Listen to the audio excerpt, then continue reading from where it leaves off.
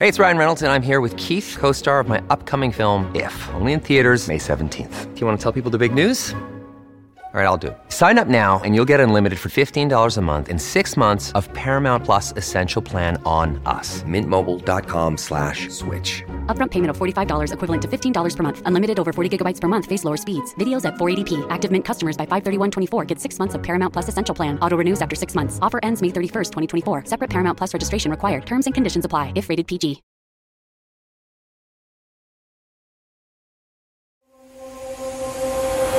Hi, and welcome to the Courtenay Turner Podcast.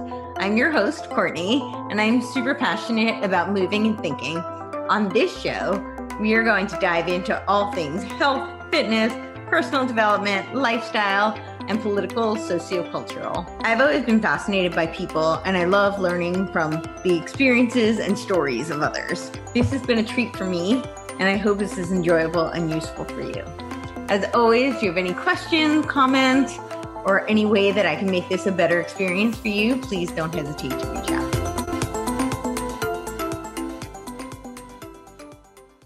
Hello, welcome to the Courtenay Turner Podcast. I am here today with Robb Wolf. I am super excited to have him here today. He is pretty much a Renaissance man, a former biochemistry researcher, a multiple-time author, a super athlete, and kind of versed on just all things that I'm super passionate about. So I'm very excited to have you here today. How are you doing today? Really well. Thank you. A huge honor to be on your show. Thank you.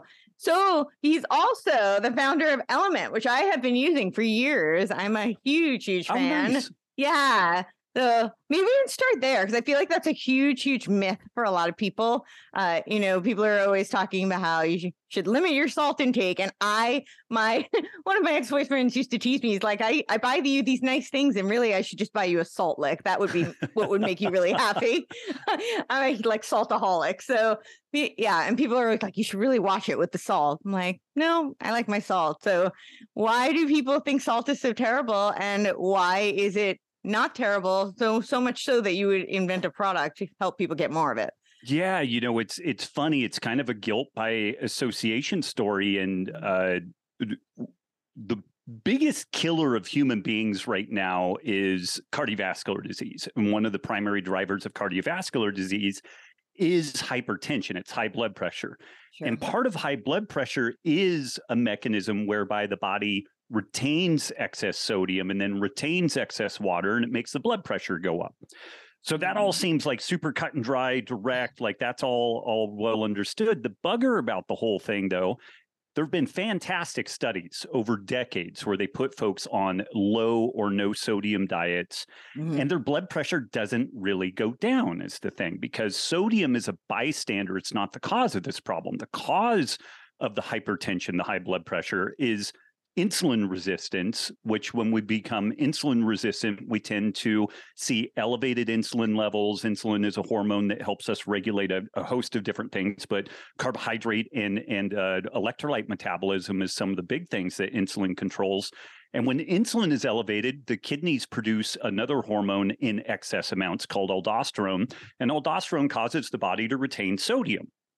So this is where when people go on a lower carb diet, or really if they just start cleaning up their diet at all, they tend to lose weight. They will pee like crazy for like a week or two, and their blood pressure comes down. And so again, like there is absolutely a problem with hypertension. Hypertension is a major risk factor for cardiovascular disease. There's no doubt about that. But the thing is, it's just low sodium diets don't actually fix the problem. When they put people on low sodium diets, it doesn't really bring the blood pressure down that much. It brings it down a little bit, but it's pretty unimpressive. But when we get people metabolically healthy, it really dramatically improves their blood pressure. And for someone like yourself, who is lean, metabolically healthy, active, you live in Tennessee now, which is, I hear, pretty damn hot and humid most of the year. Yeah. All of those things start factoring into a really profound need for more sodium than what we are generally recommended to consume. The medical recommendations are less than 2 grams of sodium a day, 2,000 milligrams of sodium per day. When we look at all-cause mortality, what we find is in a general population, about 5 grams of sodium per day is the sweet spot for like a general sedentary population where we see the lowest all-cause mortality. Super low sodium causes more, it appears to be correlated with more disease and death. Super high sodium seems to be more correlated with disease and death. But what's interesting is the low sodium group, it's much more dangerous than the higher sodium group. So you have to get up to 8 to 10 grams of sodium per day to be as at risk of all-cause mortality problems as 2 grams of sodium per day. So it's actually more dangerous to be too low in sodium than too high in sodium. And I guess one final piece to this story is that there is a reality that 85% of the sodium that people consume in westernized countries comes from highly processed food. And nobody is arguing that highly processed food is good for you. But No. it's kind of the root cause of so many of the problems that we have. But if people start moving away from a highly processed diet to a minimally processed whole food diet, their sodium intake plummets. And what we find interestingly is as people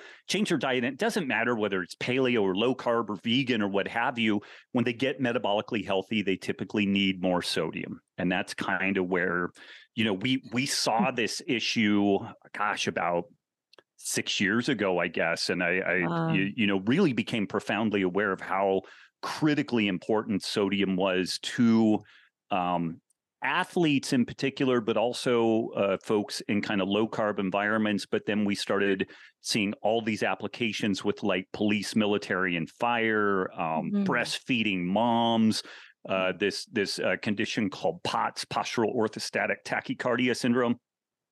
And it's just kind of gone like wildfire. And so, we're very fortunate.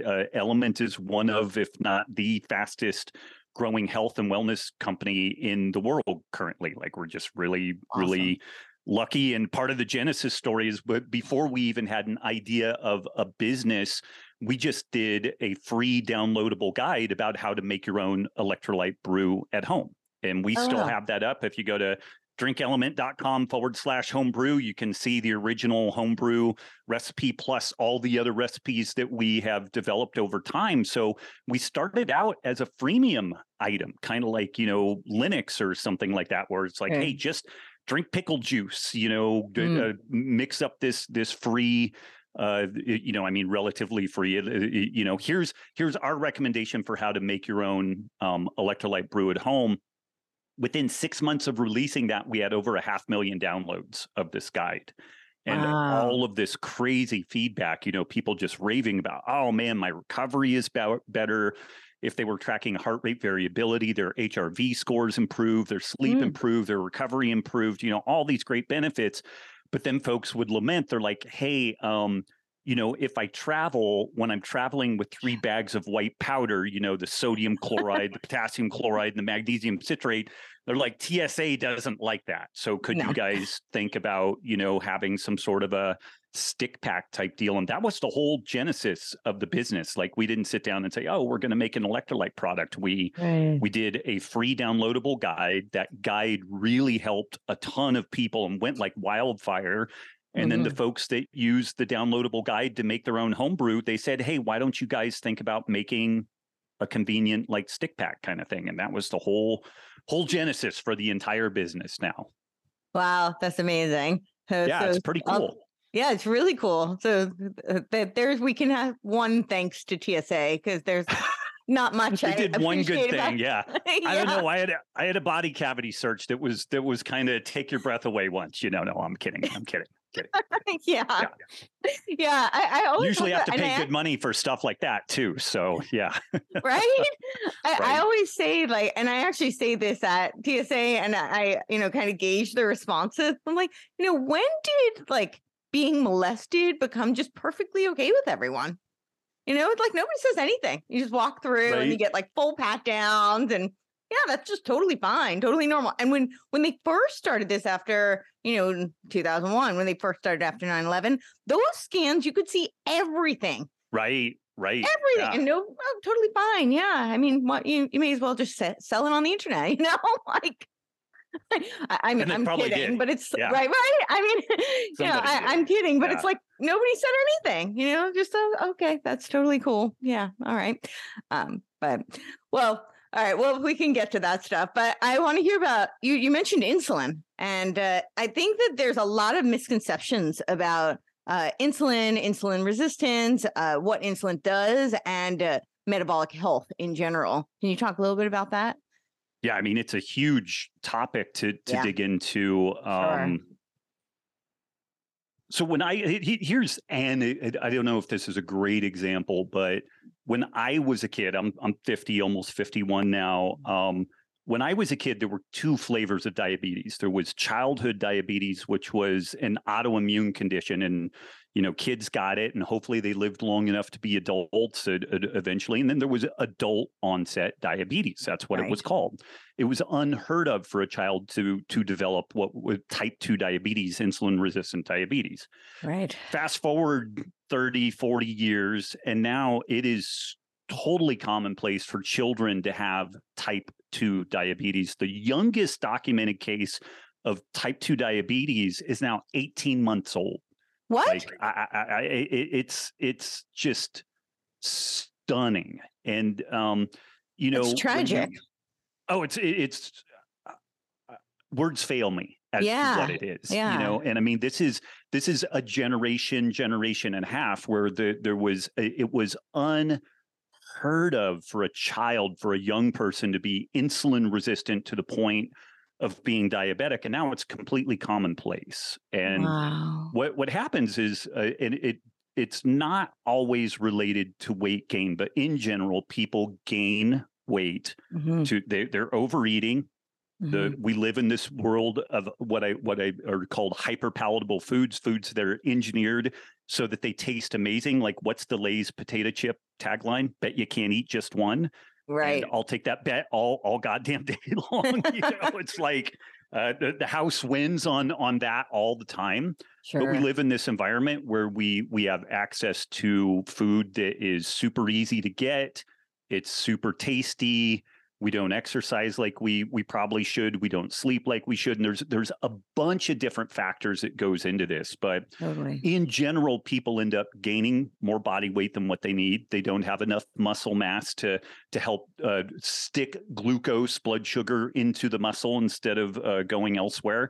And over time, the body just kind of loses its ability to handle insulin properly. And we start becoming resistant to its effects. And the number of things that are linked to insulin resistance is just stunning. Like all kinds of reproductive issues, polycystic ovarian syndrome, general infertility issues for both men and women, neurological conditions like Alzheimer's is called type 3 diabetes of the brain. I've heard that.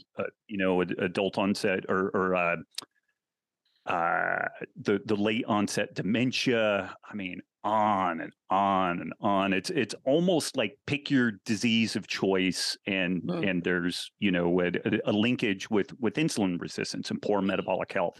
Sure. And about 8 years ago, there was a study that suggested that fewer than 12% of Americans are what we would call metabolically healthy. Like, they would be like our grandparents, who were just full of piss and vinegar and were healthy and all that stuff because they ate differently and slept differently and, got out and exercised and whatnot.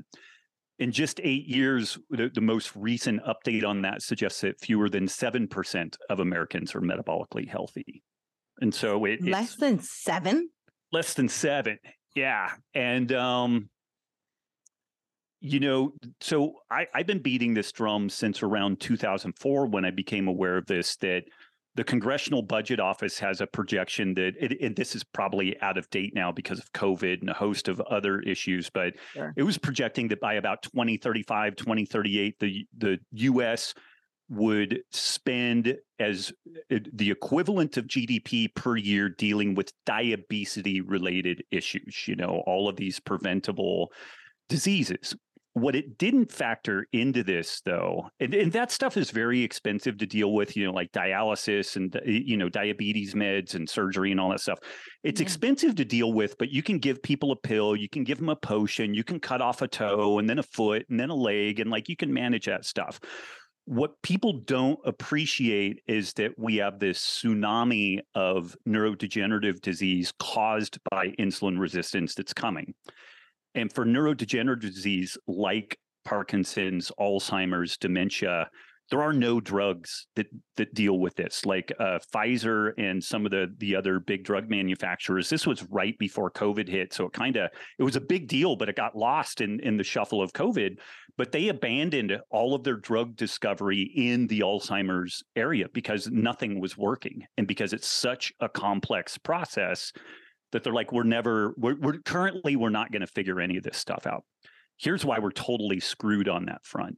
Mom deserves the best, and there's no better place to shop for Mother's Day than Whole Foods Market. They're your destination for unbeatable savings, from premium gifts to show-stopping flowers and irresistible desserts. Start by saving 33% with Prime on all body care and candles. Then get a 15-stem bunch of tulips for just $9.99 each with Prime. Round out Mom's menu with festive rosé, irresistible berry chantilly cake, and more special treats. Come celebrate Mother's Day at Whole Foods Market.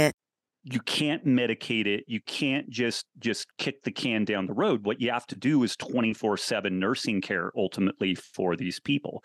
And we have tens of millions of people in queue heading into this neurodegenerative process. And I don't know what the hell we're gonna do with that. It is, we don't have the nursing care.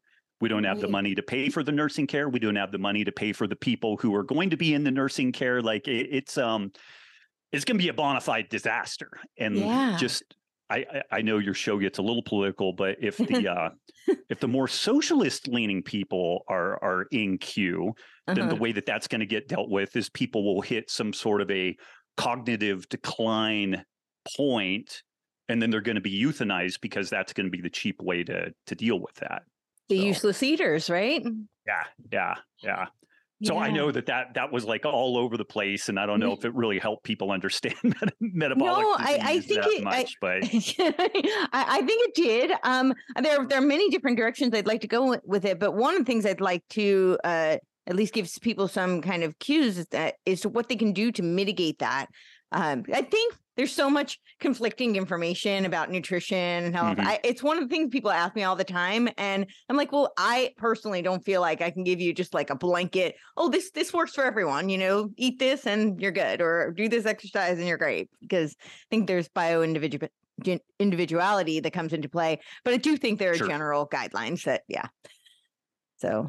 Yeah. And, for guidelines for me, what I've found is that a very protein centric approach, like about a gram of protein per pound of body weight, or gram of protein per pound of ideal body weight. Like if you're overweight and you feel like, you're 200 pounds, you feel like your fighting weight would be 175, then you eat about 175 grams of protein per pound of body per day. 3 meals, nothing crazy, 3 meals and a snack. From there, I really do think that kind of carb capping is a great way to deal with things. It's not the only way to deal with things. So maybe 25% of the population really legitimately does fantastically on high protein, low fat, higher carb. They just crush it. My wife is Italian, and she does wonderfully on that. Yeah, I don't do well on low carb. Yeah, but I do great on low carb. I've eaten low carb for 23 years, but a critical thing for people to understand. But my wife and I, over my left shoulder is this book, Wired to Eat, which was my second book that I wrote. And in that book, we had this thing called the 7-day carb test, and that was inspired by some research that came out of the Weizmann Institute in Israel, where they fed people different meals, and they had people wearing these continuous glucose monitors so they could see what their blood sugar did. And what they found was crazy was that one person would respond to white rice in a completely different way than they responded to bananas. And you would respond differently than I responded. Right. And my wife and I did these experiments where she would eat 50 grams of carbs from white rice. I would eat 50 grams of carbs from white rice.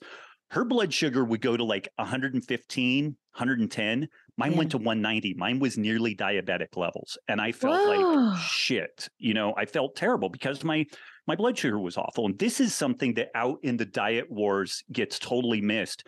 Yeah. The person who, like you, like my wife, who eats a higher carb diet, your blood sugar response, though, looks great. My blood sugar response looks great so long as I don't eat a lot of carbs. If I eat a lot of carbs, I get a super high blood sugar, spike, and then a crash. And on the crash, I get hungry and anxious, and then I want to eat more food. And we get in this kind of downward spiral with that.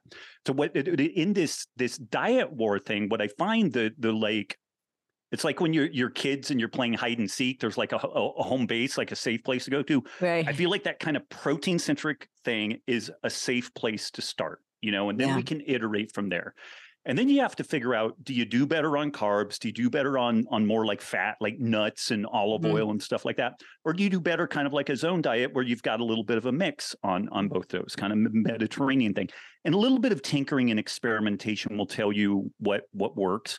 A good way to tell is you eat a meal and then like 5 hours later, 6 hours later, you could be hungry, but you're still functional. You're not like hangry, melting down, like shaky. Right. If you're in that state, then you probably had too many carbs. You should probably eat fewer carbs, more fat, maybe a little more fiber. And then you find kind of a sweet spot. So you find your you make sure to hit your protein goal, and then you figure out if you do better on carbs or fat or a combo, and then you try to minimize processed foods as much as you can. And my greasy used car salesman pitch with that is do it for 30 days, see how you look, feel, and perform. If you want to do some blood work before and afterwards, then do that, and then you can get a sense of how all that stuff is working. And you do kind of need to do it more often than not. Like if we eat 3 meals a day, 7 days a week, that's 21 meals. You got to kind of be on point for 18 or 19 of those meals. If you're off point for 18 or 19 of those meals, then, it's like if you make $100,000 a year, but you spend $115,000 a year, you're screwed. Like you're going to go bankrupt, and on this nutrition front, you got to eat a little bit healthier more often than not, or you're going to have really serious problems. And there's no negotiating with the universe or any bullshit like that. Like you just got to do it. There's just consequences attached to that. And some of the consequences are that you're going to die young.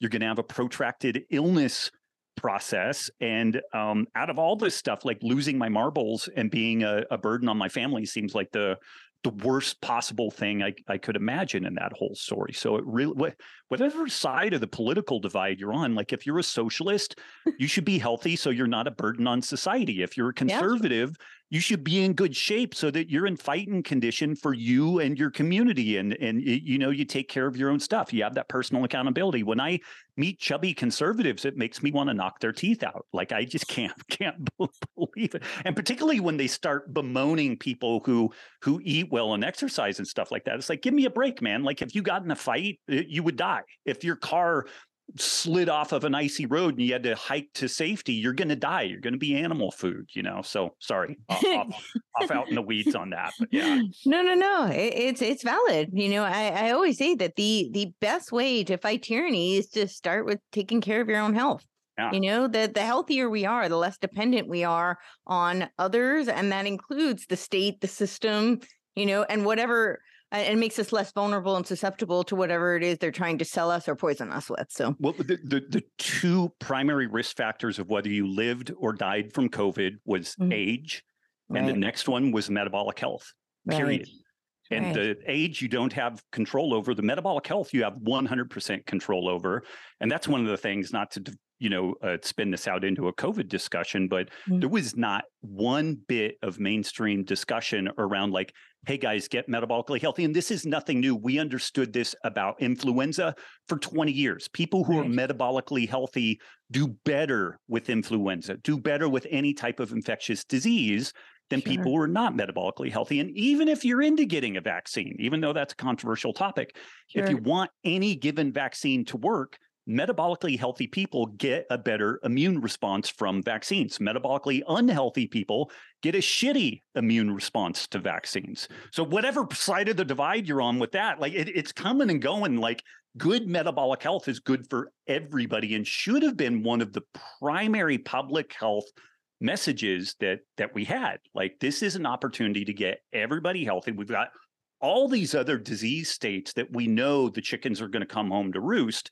Right. And we have this opportunity to be like, hey, folks, we need to get healthy. Like, go for a walk, lift some weights, modify the way you're eating, get a buddy group together. And we did none of that. The people on the fringes, the people like myself and yourself out on the periphery were saying, hey, get healthy, do things to take care of yourself. But there wasn't a single thing that came like NIH, NIAID that said, get metabolically healthy. And here's what metabolic health is, and here are 3 different options. Paleo, vegan, Mediterranean. Pick one and do it, Nothing. Yeah. Well, yeah, there's so much there. When you're talking, right, I'm like, which direction should we go? I'm a house of fire today. I did my cardio and drank some coffee. So yeah. Awesome. I love it. Yeah. I think that's so true. I wouldn't expect it from them because I don't think that they really have our health, at heart, the interest of our health at heart. But what you're talking about, you had mentioned paleo, vegan, and then what was the other one? Mediterranean. So what are your thoughts on all 3 of those? Because I think that's another place where people argue a lot. Oh, man, it is religious factions, Yeah. My orientation personally is more this kind of paleo diet thing, which is just kind of protein centric, whole foods, tends to minimize grains and whatnot. And a lot of my orientation when I was a research biochemist, I was really looking at cancer and autoimmune related issues.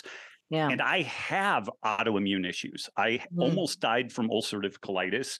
Wow. I don't know if people can see, but you see that knuckle versus that knuckle. I have rheumatoid arthritis, which I've managed in large part through diet for the last 23 years. And so depending on what you have going on, I think in general, if people just are eating food that looks like food, that's something that our grandparents would have recognized as food, they're going to be doing 100 times better than what they're doing in the standard, eating out of boxes and bags and order out food and whatnot. Sure. When you start having more layered, nuanced health issues, like I've got some gut issues, I have some autoimmune issues. I have this thing called essential tremor syndrome, which I have to manage with a ketogenic diet. So I have to eat gluten-free because I have celiac. I have some other gut issues and some autoimmune issues. So I'm in a really narrow track. I don't wish that upon anybody other than if people have some really complex health issues and they want an option with that. The vegan thing, I think it can be an improvement for some people, but I also don't, it's understood that you can't eat that way long-term without supplementing or you will die from nutrient deficiencies. That's a thing. An ass-chapping part for me about the vegan kind of movement is that there are all these claims that cows belching methane are going to destroy the environment. And that's the other book over my shoulder called Sacred Cow, where we look at the health, environmental, and ethical considerations of a meat-inclusive food system. And I think it's absolute bollocks to blame animal husbandry for the bulk of climate change concerns and all that type of stuff. And if you really do care about climate change, and I have a nuanced enough look at climate change that I usually piss off both conservatives and progressives. So, which tells me I'm probably doing something right there. But right. If you really are concerned about it, then maybe you should focus on the stuff that is really a factor, and animal husbandry is not the factor. It is not. I think people should look at some geoengineering. That would be a really good place to start with if you're concerned about. Yeah, hopefully they don't screw that up, because a warmer planet is a lot easier to live on than during an ice age, and it wouldn't be hard to turn the planet into a snowball. So exactly. So what can you I would advise people to read your book, but can you give us some cliff notes on what is wrong about the vegan argument and how it supposedly saves the environment and is more ethical? So they usually will say that a vegan diet is superior with regards to health, and they will cite things like the Seventh-day Adventist studies, where Seventh-day Adventists, relative to in the United States, relative to the standard population, live longer, healthier lives. That is without a doubt true. Sure. Until you compare the Seventh-day Adventists to Mormons, who also have a religious faith, also don't drink a lot of alcohol, tend to have a healthy lifestyle. And Mormons eat a mixed diet that includes meat, and they live just as long, just as healthy as Seventh-day Adventists, and they eat a meat-centric diet. In Europe, or not a meat-centric diet, but a meat-inclusive diet. Right. In Europe, where people generally eat better than Americans, Seventh-day Adventists live no longer than anybody else. So like this health claim just falls flat when you really get in and scrutinize it. There are claims around sustainability, like we allocate all these resources to raising animals, and that would be better served to feed humans. We don't have a problem producing calories at this point. Around 2004, nobody's sure of the exact date, but around 2004, 2005, globally, more people began dying from chronic degenerative disease, from overeating, than from malnutrition, starvation, infectious disease, and whatnot. We produce about 50% more calories globally than what we consume. So the problem isn't producing calories. The problem is producing food that allows people to eat in a way that they're healthy. And so we don't just need feed. We don't need to look at humans like cattle that we just need some amount of feed to put down their pie holes. We need to feed people in a way that they're actually healthy. And for the first time in history, about a decade ago, height in the United States began going down. Average life expectancy in the United States, like the current younger generations, are going to live less long than previous generations because of poor metabolic health and poor diet. This is the first time in history that this stuff has happened. So these claims around like, oh, we're not going to be able to feed everybody on the planet, it's bullshit. Like our problem is that we overproduce food, and we overproduce shitty food, and we make it hyper palatable, and people get metabolically sick from it. So that's all a falsehood. And then this claim around, cows produce all this methane. This is part of a carbon cycle. So in the atmosphere, we have carbon dioxide. We have plants. Sunlight rains down on the earth, thankfully, and then these plants take in carbon dioxide. They turn that carbon dioxide either into cellulose or carbohydrates or proteins or fats. And other animals eat those plants, and then those animals either release that carbon dioxide as part of their metabolism, or sometimes part of that, the plants get broken down via bacterial fermentation in the form of methane. And this is what termites do. This is what shellfish do. There's so many different animals that produce methane. And methane is about 10 times more potent of a greenhouse gas than carbon dioxide. But the thing is that methane only has about a 10-year half-life in the atmosphere. And then ultraviolet radiation hits the methane and cleaves it into carbon dioxide and water. And then it's just back part of a cycle. Right. So the methane molecule that's in the atmosphere today was a carbon molecule days, weeks, months, or years previously. And it's all part of a cycle. And something that gets totally lost in all of this story is that 2/3 of the Earth's landmass is grassland. And it's amenable for nothing other than grass and raising animals that eat grass. And when you properly manage these areas, the grasslands actually store carbon underground. Like in the past, the American plains were like 90 feet deep of topsoil. That topsoil has eroded over time because we mismanage this stuff. And so not only are properly utilized grazing animals great for food, like they nutrient upcycle food, and it's nutritionally dense, and people tend to not overeat when they eat adequate protein and all that stuff. But also it is a carbon sink. If you want to pull some carbon out of the atmosphere, grazing animals are a great way to do this. And we make food, and we have decentralized economic infrastructure, and on and on and on. And what's fascinating, Forbes did a great piece looking at veganism, and they made the case that veganism is a great friend of big pharma and big government, because what it's pushing you towards is this centralized food system where like currently there are 6 companies that produce 95% of the food that's eaten on the planet. I know. And what they're recommending is that we all just abdicate our food sovereignty and just wait for these folks to feed us and water us and give us whatever lawn clippings they want to give to us. And that gets kind of political. It's not really scientific, but it's the book, when I first turned it in, Sacred Cow, and my co-author Diana Rogers, and there is a film with it also. Like, if people don't want to read a book, the film Sacred Cow is really good. We were on Joe Rogan recently, and there's a clip where Joe asks us some really pointed questions around this. So if people looked up Robb Wolf, Joe Rogan, there's about a 30-minute clip where we discuss this stuff really well. Okay. And then at the end of that clip, there is the 2-minute trailer for the film. And so it's a good intro for all this material. That's awesome. So then what are your thoughts on things like the carnivore diet?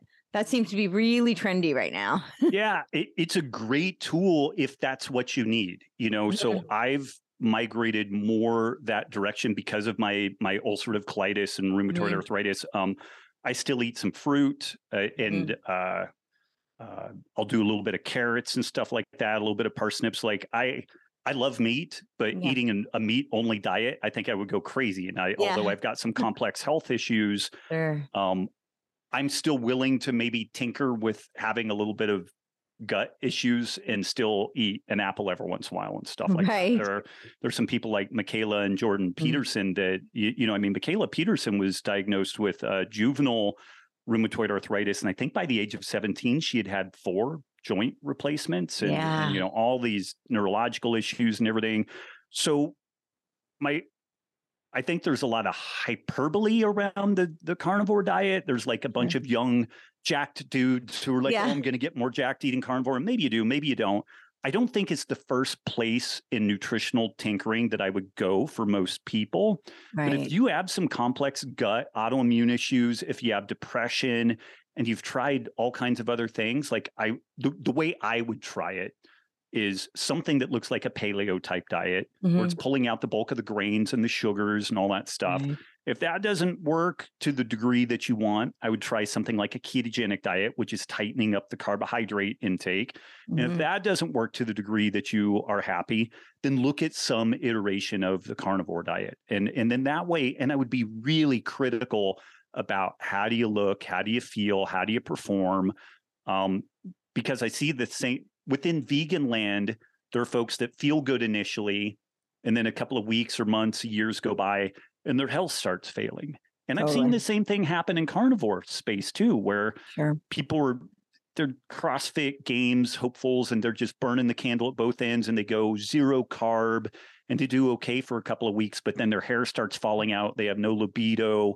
And they're like, well, I don't know what's going wrong. And I'm like, eat a goddamn sweet potato, man. Like, you don't have autoimmune issues. You don't have all these other issues. You don't need to be that strict. So I order this stuff out based off of need. Like, if you have some really complex health issues, then you might need to be much more stringent on the way that you're eating. And if this is just a story of like, you got 10 or 15 pounds of extra weight that you're carrying, but you don't have depression, you don't have gut issues, you don't have autoimmune issues, just clean up your diet, find some basic, and again, usually the best way to do that is to start with this protein-centric approach and then go out from there. And go from there. Yeah. So when, you were talking about like the super low carb and athletes. Yeah. What, I feel like there's a lot of, again, there's always debates on this. And do you think that athletes need more carbs, or do you think that that's kind of just individual to the person?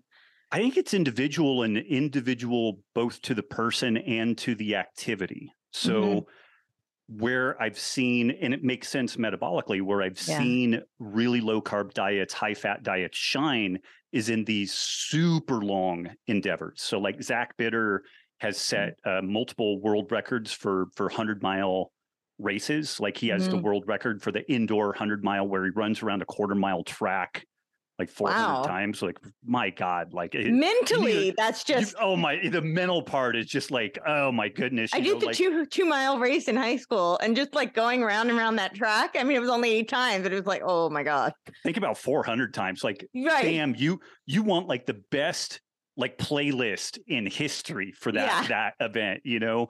But the longer an event is, the lower the intensity will be, and it tends to be more fat fueled. And so for really long events, I see low carb diets being good. But even then, people will drop in carbohydrates strategically in these events. And I think that that's something that gets missed. And even folks that are doing more high intensity type stuff, like people doing, say, like a CrossFit Games type deal. If you follow NSCA guidelines, National Strength and Conditioning Association guidelines, ACSM, American Council of Sports Medicine guidelines, someone my size, 165, 170 pounds, they would say I need like 600 grams of carbs a day.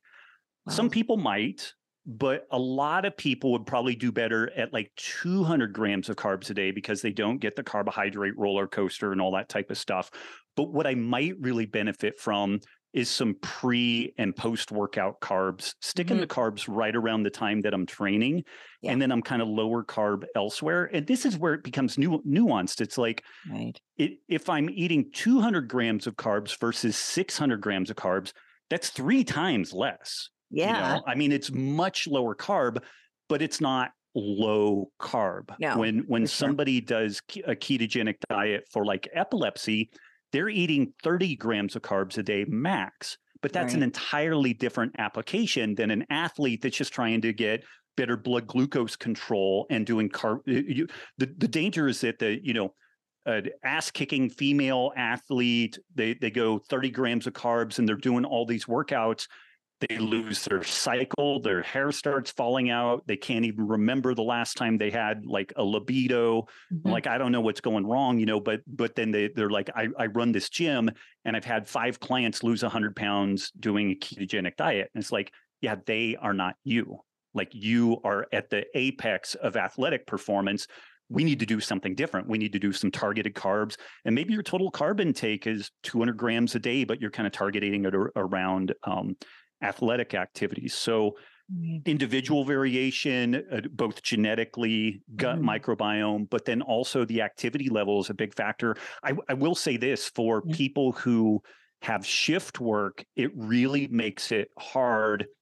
Police, military, fire, medical, new parents, anybody who has disturbed sleep. Sure. When you don't sleep properly, you become insulin resistant because of the lack of sleep. And I will say that if you are sleep deprived, a low carb diet is sometimes the only lever you've got left to play with, because you will not respond favorably to the carbohydrates at the same level. So like, if you're used to running good at 200 grams of carbs a day, and now you have a new baby, or you went from day shift as a cop to night shift as a cop, you may need to drop your carbs down to 50 to 100 grams of carbs a day and stick it mainly around workouts to be able to maintain same. So this is where, like, when people become religiously dogmatic about nutrition, we have these big picture concepts to try to just get people moving in a direction. Right. But then when we auger down, like, it gets real specific about what your needs are in that given situation.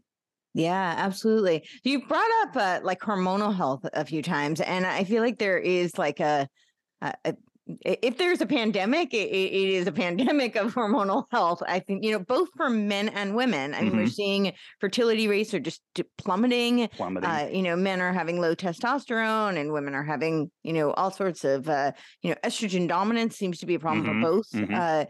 And so do you have thoughts on how nutrition plays a role in that, and what's going on with all of that? Yeah, there's a lot there, but simple mechanism is that when people, whether male or female, carry excess body fat. So something that folks don't appreciate is that both men and women, the dominant sex hormone is testosterone.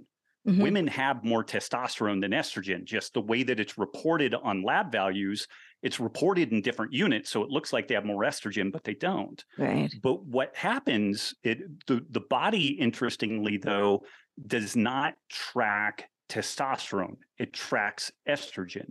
Mhm. What happens is the body causes the individuals generally to release testosterone. It's not 100% the case with women, but a significant amount of their estrogen pool happens this way too.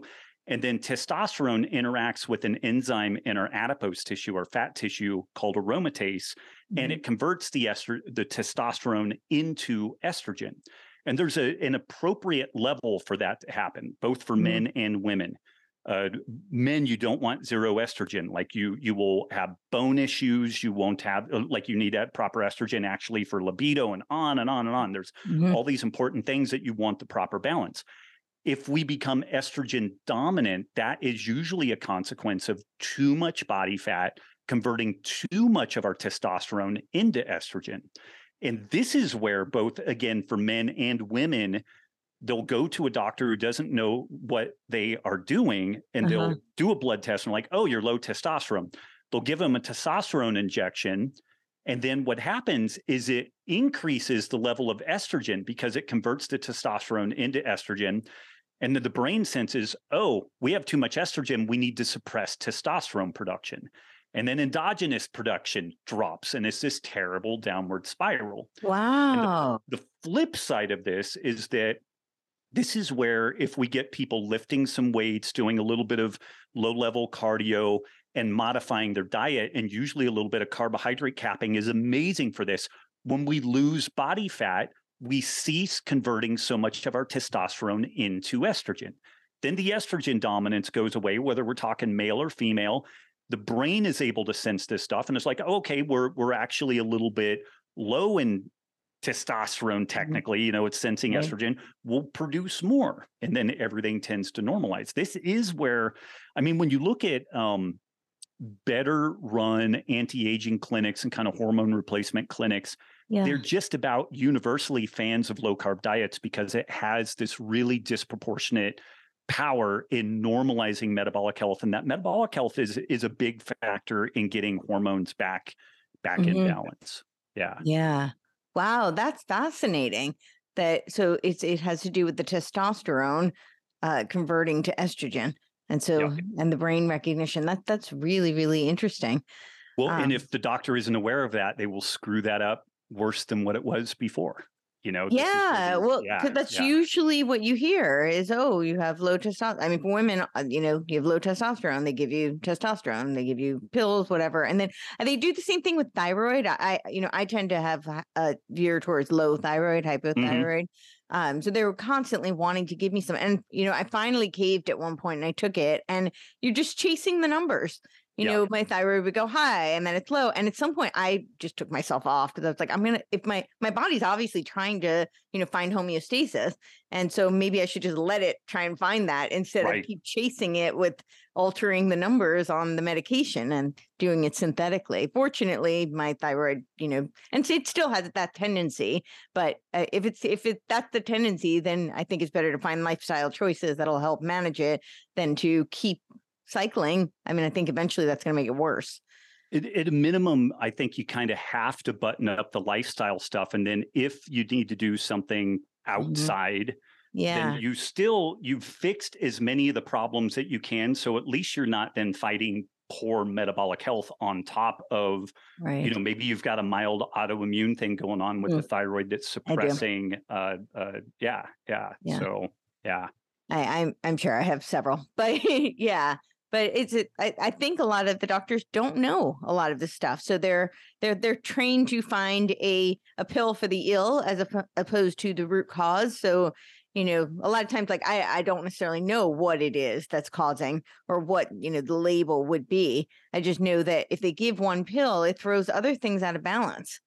Right. Yeah. Because and not to soapbox too hard, but like, again, COVID was a great example of this. We've abdicated and destroyed the doctor-patient relationship such that medicine has become this formulaic process where the doctor has maybe 15 minutes to work with you. And they have to run some tests, do a differential diagnosis. Hopefully you fall within one bucket or another, and then that's it. But if you want some real time and some real customization, the doctor isn't even allowed to do that. Like a bunch of the stuff you've described doesn't actually fit into specific disease categorizations. Right. So then like, well, you don't have anything. You don't have problems. Yes. And it's like, no, I absolutely know I have problems going on. And this is where there was a time when doctors practiced clinical medicine. Well, Right. hey, I think this is going on. Here's what we're going to do. We're going to tinker with some low dose T4 with you and see how that does. Doc, Yeah. I'm not feeling so good. It's not working. Okay, let's do a combination of T4, T3, and let's try a different source of it. Oh man, I'm feeling great. Okay, we'll keep going with that.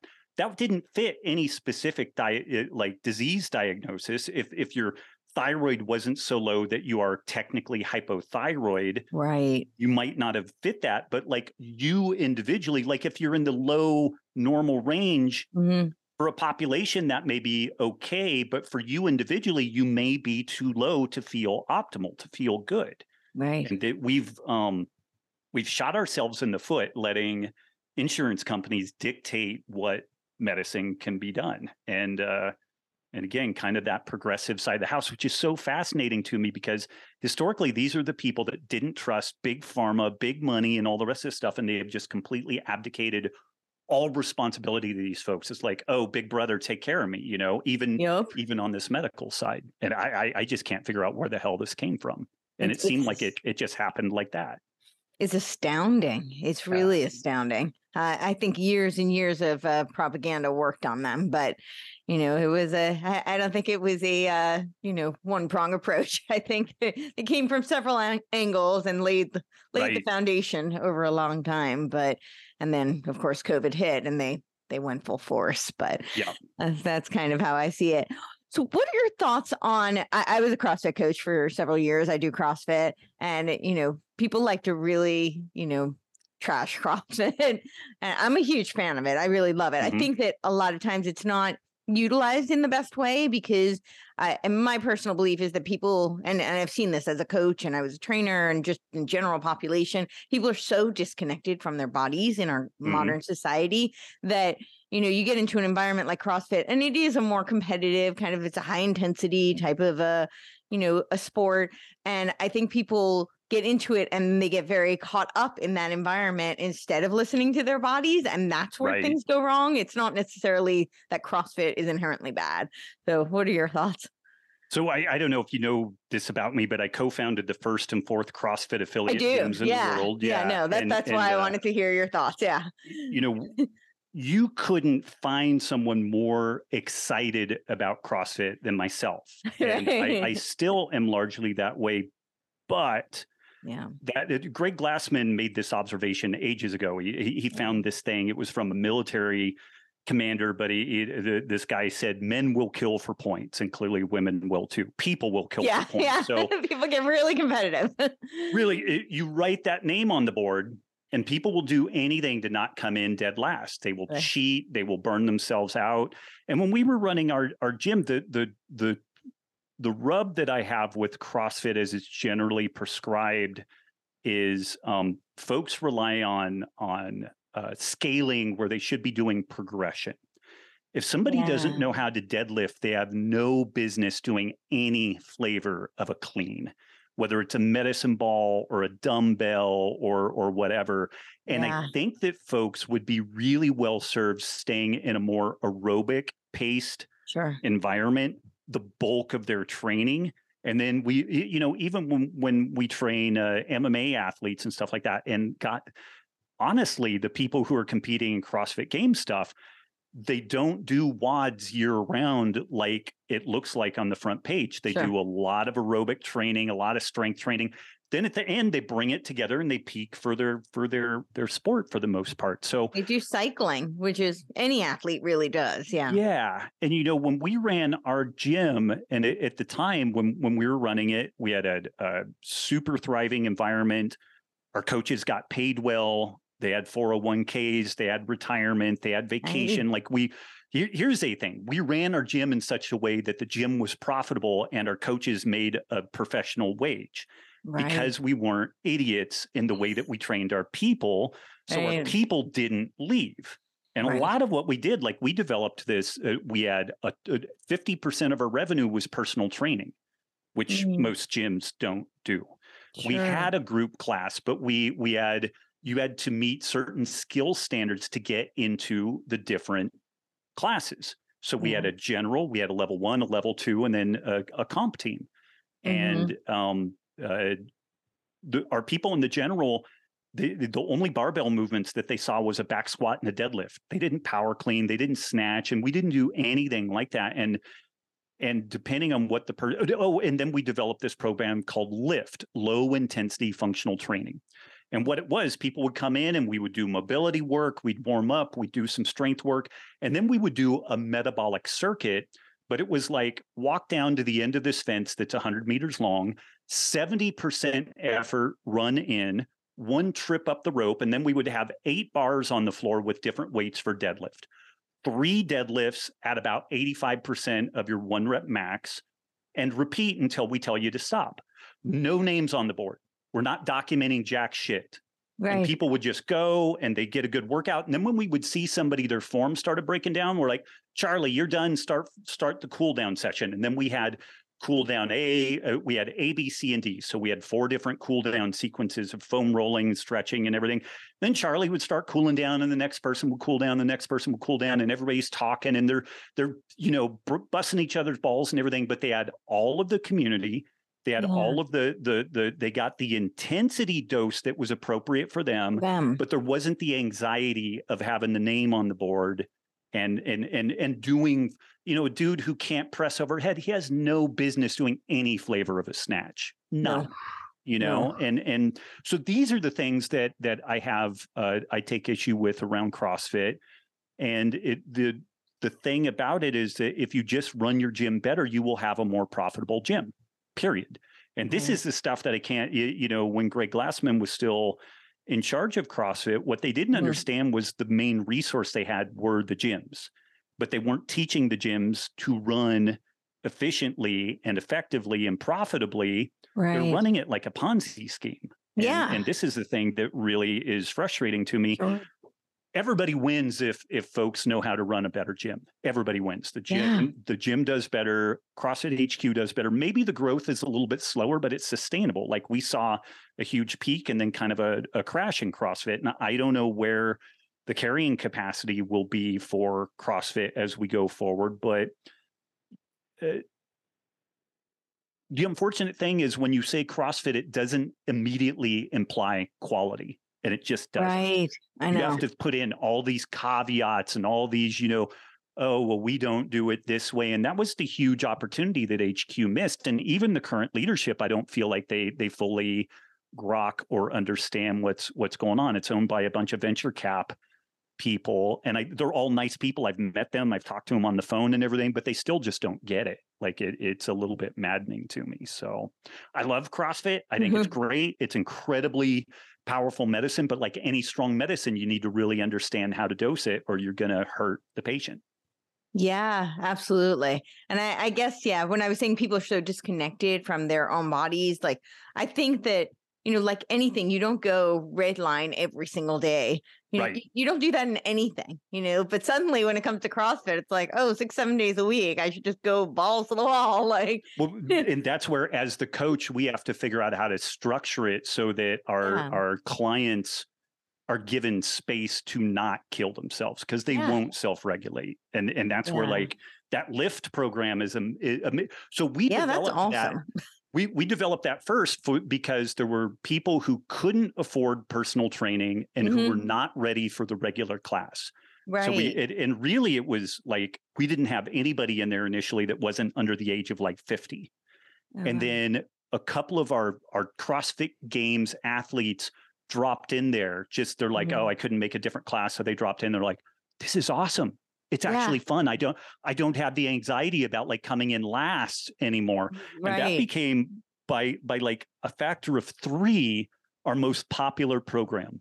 And we took the names off the board, structured the workout so that there was mobility, gymnastics, and barbell oriented strength that moved people in a progression, and then a smartly constructed metabolic circuit that we could control the intensity for people, and we weren't gauging what their time was, what their score was. It was just get the dose that you need. And it was absolute magic. And again, it ended up being 60% of our total revenue was attributable to that one class, because that's where 2/3 of our clientele ended up. And we had people that they never quit, because there wasn't that like, oh, I'm going to shit my pants coming to class because Right. I'm getting another beat down. But yet people wouldn't want to not go because that's what their community was. But we had to give people an out so they could get a workout in that wasn't like a near-death experience. It was, and yeah, it shouldn't be a near-death experience. shouldn't be a near-death experience all the time. Every once in a while, that's great. Every once in a while, to figure out, what your outer limits are and really understand what red line is. Absolutely. But that's literally like a once a month deal. You don't need it much more often than that. And then otherwise, you just kind of chipping away. You're getting stronger. You're getting more mobility. You're building that aerobic capacity. You're building movement capacity. You're learning all these different skills and ways to move your body in different ways. Yeah.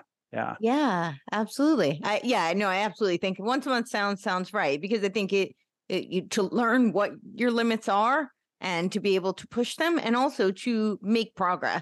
I mean, if you never test your limits, you're probably never going to get anywhere near them, right? So, so I think that's good, especially for athletes, to test those and get close to those. So, and people, what I've always found is people are so much more capable than they think they are. Yeah, they can, right? And that's the most incredible thing to watch. I love seeing that. People always come in, they say there's no way they can do something. I'm like, you totally can.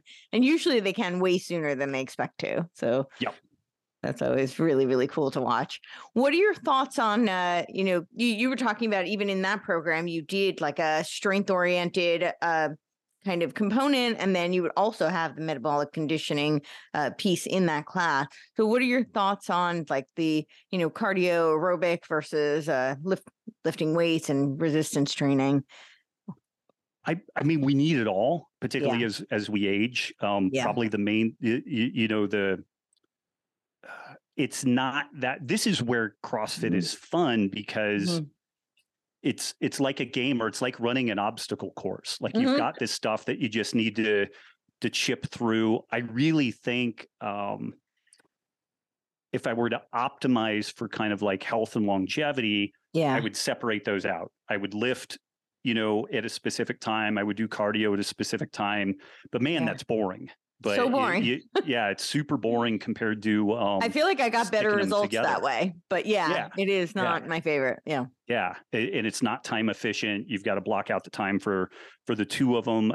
The difference between them, I don't know how much difference it is versus stacking them together. So if you're time crunched, I think if what you can do is like 400-meter run, 5 deadlifts, 5 pull-ups, get as many rounds of that as you can in 30 minutes and wear a heart rate monitor and try to stay in that, upper aerobic, realm, and not go to anaerobic, too often in that. I think that and here's an interesting thing around that.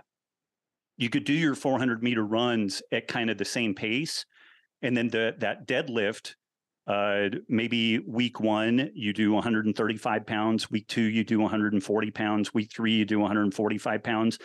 On the pull-up, you could do 3 pull-ups each round. The next week, 4 pull-ups each round. So you could do some linear progression within that. And maybe you run that for a month. And then it's a 200-meter run, front squat, push press. Or maybe you've got 2 days a week. Here's kind of an interesting template. 400-meter run, deadlift, pull-up.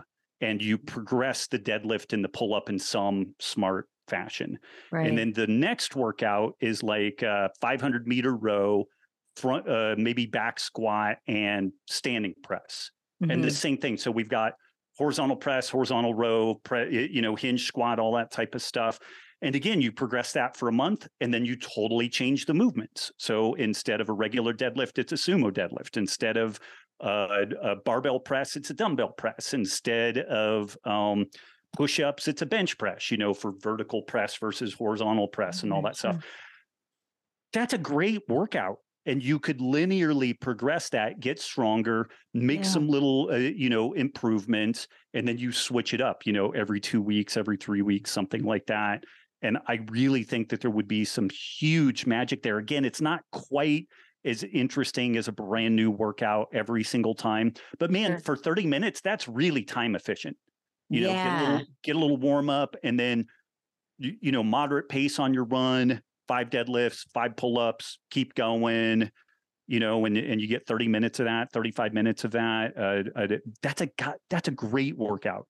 And then you have a sister day where, you know, instead of a deadlift, it's a front squat or a back squat, or maybe a swing or a lunge. You know, we should have a lunging day in there. So maybe the next cycle you do lunging, front lunging, lateral lunging. Like there's infinite variety there. Yeah. And we can linearly progress that, get both strength and cardio at the same time. And that's long been my orientation, is little micro adjustments in that, instead of, and especially for beginners where people don't have great form on deadlifts. They don't have great form on back squat and stuff like that. So get that exposure so that they get movement competency, and you've got both time efficiency and you're getting your strength and cardio at the same time.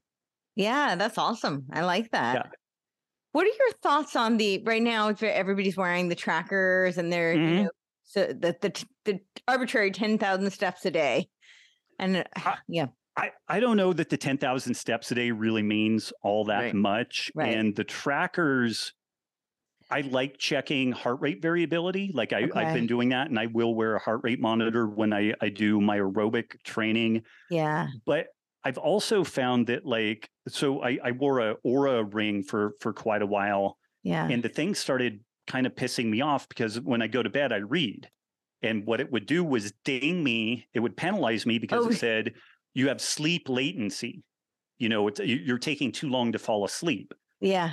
Because I would lay there and it thought I was trying to go to bed, and I wasn't. So then I would take the ring off while I'm reading, and then put it back on when I would go to bed. And I'm like, forget this, you know? And so mine falls off when I sleep, so I don't wear it to sleep. Yeah. Yeah. I think that those things are valuable, but I feel like they kind of burn through their utility in like 2 or 3 months. Like people learn everything they're going to get from it. And then it's kind of like, and I do also, though, think that people will start doing dumb things to try to like optimize that score, and that. Right. Yeah.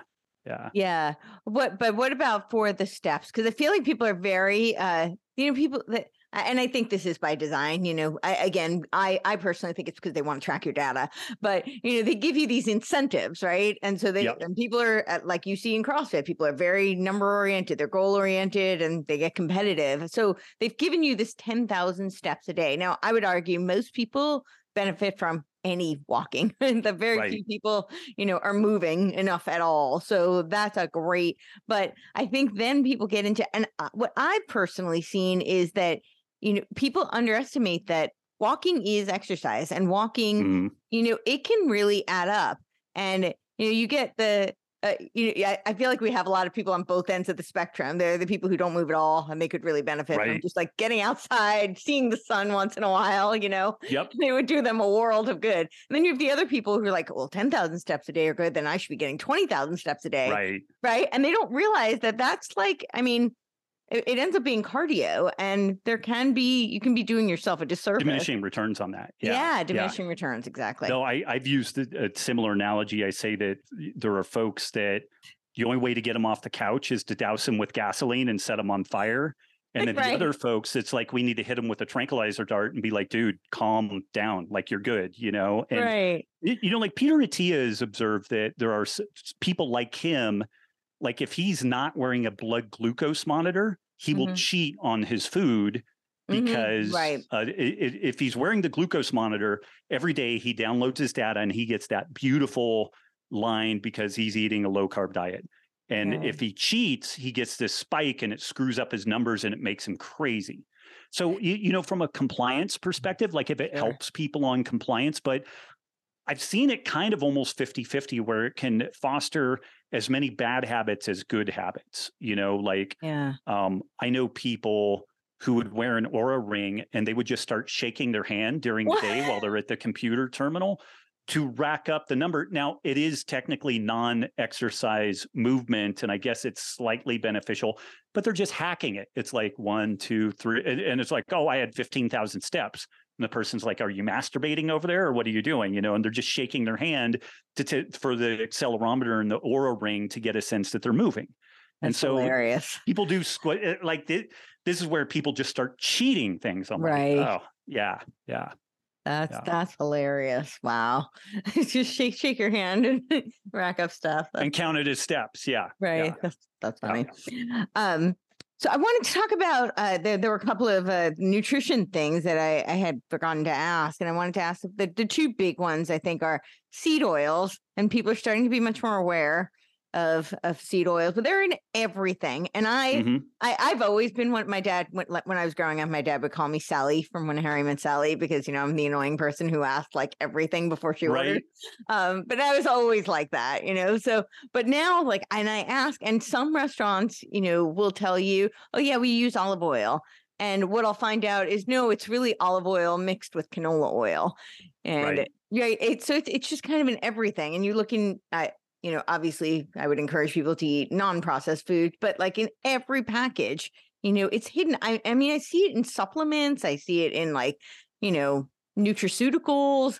They'll say like sunflower oil. It's like, well, why is that in there? Why do I've even seen it in beef jerky. Why do we need sunflower oil in beef jerky? Like, yeah. It's funny. I'm not entirely sure where I am with this stuff, and I'm running a little short on time, so I'll try to be start wrapping up. Concise on this. A good friend of mine, Matt Lalonde, who is a Harvard PhD chemist, a long time ago, he made the case that the seed oil story really is significant if we don't have enough EPA, DHA in our body, the long chain omega-3 fats, basically from like fish oil, although you get some out of like grass-fed beef and all that type of stuff. Basically, he was saying that if you have enough of that, the other doesn't really matter that much. If you don't have enough of that, then these seed oils really end up affecting like the pro-inflammatory versus anti-inflammatory pathways. And for me, that makes a lot of sense. Where I get a little bit, like, again, I'm kind of in this spot where I end up making people on both sides of the seed oil debate a little bit annoyed, usually. So like sunflower oil is very, very low in omega-6. It's mainly monounsaturated fat. Olive oil can vary in the amount of omega-6 that it contains from as low as 3% to as high as 20%. And this is extra virgin olive oil. Some olive oil can be shockingly high in omega-6. It just depends on the varieties. So people will get all panty twisted about like, oh, this has high oleic safflower oil or whatever. And it's like, okay, that's mainly oleic acid, the monounsaturated fat, which everybody, vegan, paleo, everybody's like, that's good fat. Okay. And then it has it's understood to have fewer less amounts of omega-6 fat than most olive oils. But yet people will get all kind of britches bunched about that high oleic safflower oil. So it's one of these things where I just don't get it. And then the bulk of what people are consuming these seed oils in is still overall highly processed foods. It's usually wrapped up in a bunch of like carbs and salt and sugar. And it's all presented in a way that it's really easy to overeat. Now, all of that said, I have a good friend, Brian Curley, who's a physician, and he is the guy on Twitter, Seed Oil Disrespecter, and he's really gained some traction. He has told me that he has people that they don't go paleo, they don't go low carb, they're still doing baked goods, but they use lard and butter instead of their usual stuff, and they see dramatic health improvements. It doesn't entirely make sense to me, but I really trust Brian, and so I'm kind of like, oh, okay, maybe there's something to this, So it's complex for me, like because again, like there are good fats, olive oil, that are higher in omega-6 than bad fats, low oleic safflower oil. And I'm kind of like, what the fuck's going on here? Like, I don't, as a biochemist, I don't get this, And then there is kind of a reality that, and epidemiology and correlative studies are really difficult to draw too much from, but like nut and seed consumption is super highly correlated with all kinds of beneficial disease states, disease outcomes. And all of these things have lots of omega-6 in them. And I'm just like, so I'm not entirely sure. Like, I don't, it's confusing to me. Like, because people will draw these super strong lines in the sand, but then they have, here's an exception, here's an exception, here's an exception. So what could be going on here is, something like this wild card of, if you have enough omega-3s, long chain omega-3s, maybe that is the determinant. And the rest of this stuff doesn't matter as much. Sure. So long as you're topped off on EPA and DHA. Because I've seen similar things like this where we think that it's an A or a B deal. Right. A and B don't matter unless C is one way or the other. And that's what makes things change. So our model is not accurate enough to describe what's going on. And that's where we get these paradoxes or things that don't really make sense. Or maybe I'm just not smart enough to understand the thing and I just don't have a full accounting of this. But it's perplexing to me. I don't have a satisfying answer or position on it one way or the other. A lot of things, like carb capping and eating adequate protein, like, man, I'll die on the hill of like eat a gram of protein per pound of body weight, for almost anybody. Very few exceptions. I don't see that being beneficial. But on this seed oil thing, there's a lot of gray area for me. Like, I just don't get a lot of the pieces.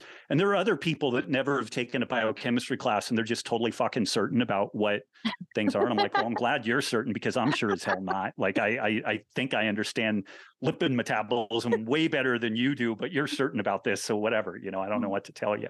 The DHEA and what was the other one? DHA and EPA DHA. So the EPA, elongated. DHA. Well, that actually makes a lot of sense, though, because I feel like a lot of people are deficient in it. Absolutely. If you're deficient there, and then it makes the pro-inflammatory effects of too much omega-6 manifest. Yeah. And that could make a lot of sense. And then, within these, say like Mediterranean cultures that eat a lot of nuts and seeds, and they eat sardines and they get adequate EPA, DHA. Right. This is where there's like, in physics, it's really easy to understand two bodies orbiting each other. Like the orbital dynamics are really understood. When you get three bodies interacting with each other, the mathematics become untenable. Like, you can't really predict what is happening. And so if we had a third factor in this thing, in addition to okay, we've got omega-3s, we've got omega-6s, but what if the EPA DHA deficiency is really the driver of whether or not that goes pro-inflammatory versus anti-inflammatory? If you're not aware of that and you're only making it boil down to these two things, then you're operating with a poor model. It kind of goes back to like the methane release from animals. It's like, well, you don't have a complete model. You're working with incomplete modeling and incomplete, data. Yeah. Yeah. Wow. That's really, really interesting. I know you're short on time. Do you have time for one more question? I'll try to be concise. Okay, make it concise. I saw a study on, I think it was done like 50 or 60 years ago, and it was saying, it was the comparison of obesity rates then versus today. And the rates were a lot lower then than they are today. But the caloric intake was actually minimally different. Have you seen this? And do you have thoughts on that? I've seen some stuff around that, but I've also seen material that suggests that, no, we're eating 200, 300, 400 calories a day more. So I see kind of back and forth on that. And oftentimes what people will try to say is that, and there may be some truth to this, like our activity level may be less, maybe we've got some hormonal disruptors in the whole story. And this is oftentimes where they will say, well, it's the seed oils that are causing these metabolic issues and all this type of stuff. I still think the simplest explanation is that we're just figuring out ways of overeating. And I've seen reporting on both sides of this where people are like, no, man, we're eating too many calories in total. And this is a funny aside where people will say it's mainly we're eating too much fat. In the high carb versus the high fat kind of thing. But the funny thing is that when you look at that, we are eating more fat. But we're eating fat that is part of like corn chips and wheat crackers and stuff like that. We don't just scoop like corn oil into things. It's always part of like a carbohydrate matrix. So we're eating more of everything except protein generally, which we are eating less of. Yeah. Yeah, no, that does make a lot of sense. Well, I will let you go. I'm so appreciative of the time you've spent and all the wonderful knowledge you've imparted. If you have anything else you want to add and leave us with, and definitely tell everybody where they can find you, your books, and all your great work. Oh no, I had a great time. If you want to do a round two, I would happy love to bring it. down property values. So let's put that on the books and do another one. Hey, This was okay, cool. Let's a ton of fun. Most of what I do is over at robbwolf.com, and then I do a lot of writing for Element, and that's drinkelement.com. And we have a really solid blog over there that talks about mainly electrolytes, but also fasting and intermittent fasting and everything that kind of affects electrolytes. Awesome. All right. Well, we'll lock in part 2. Thank you so much. Bye, Courtney. Take care.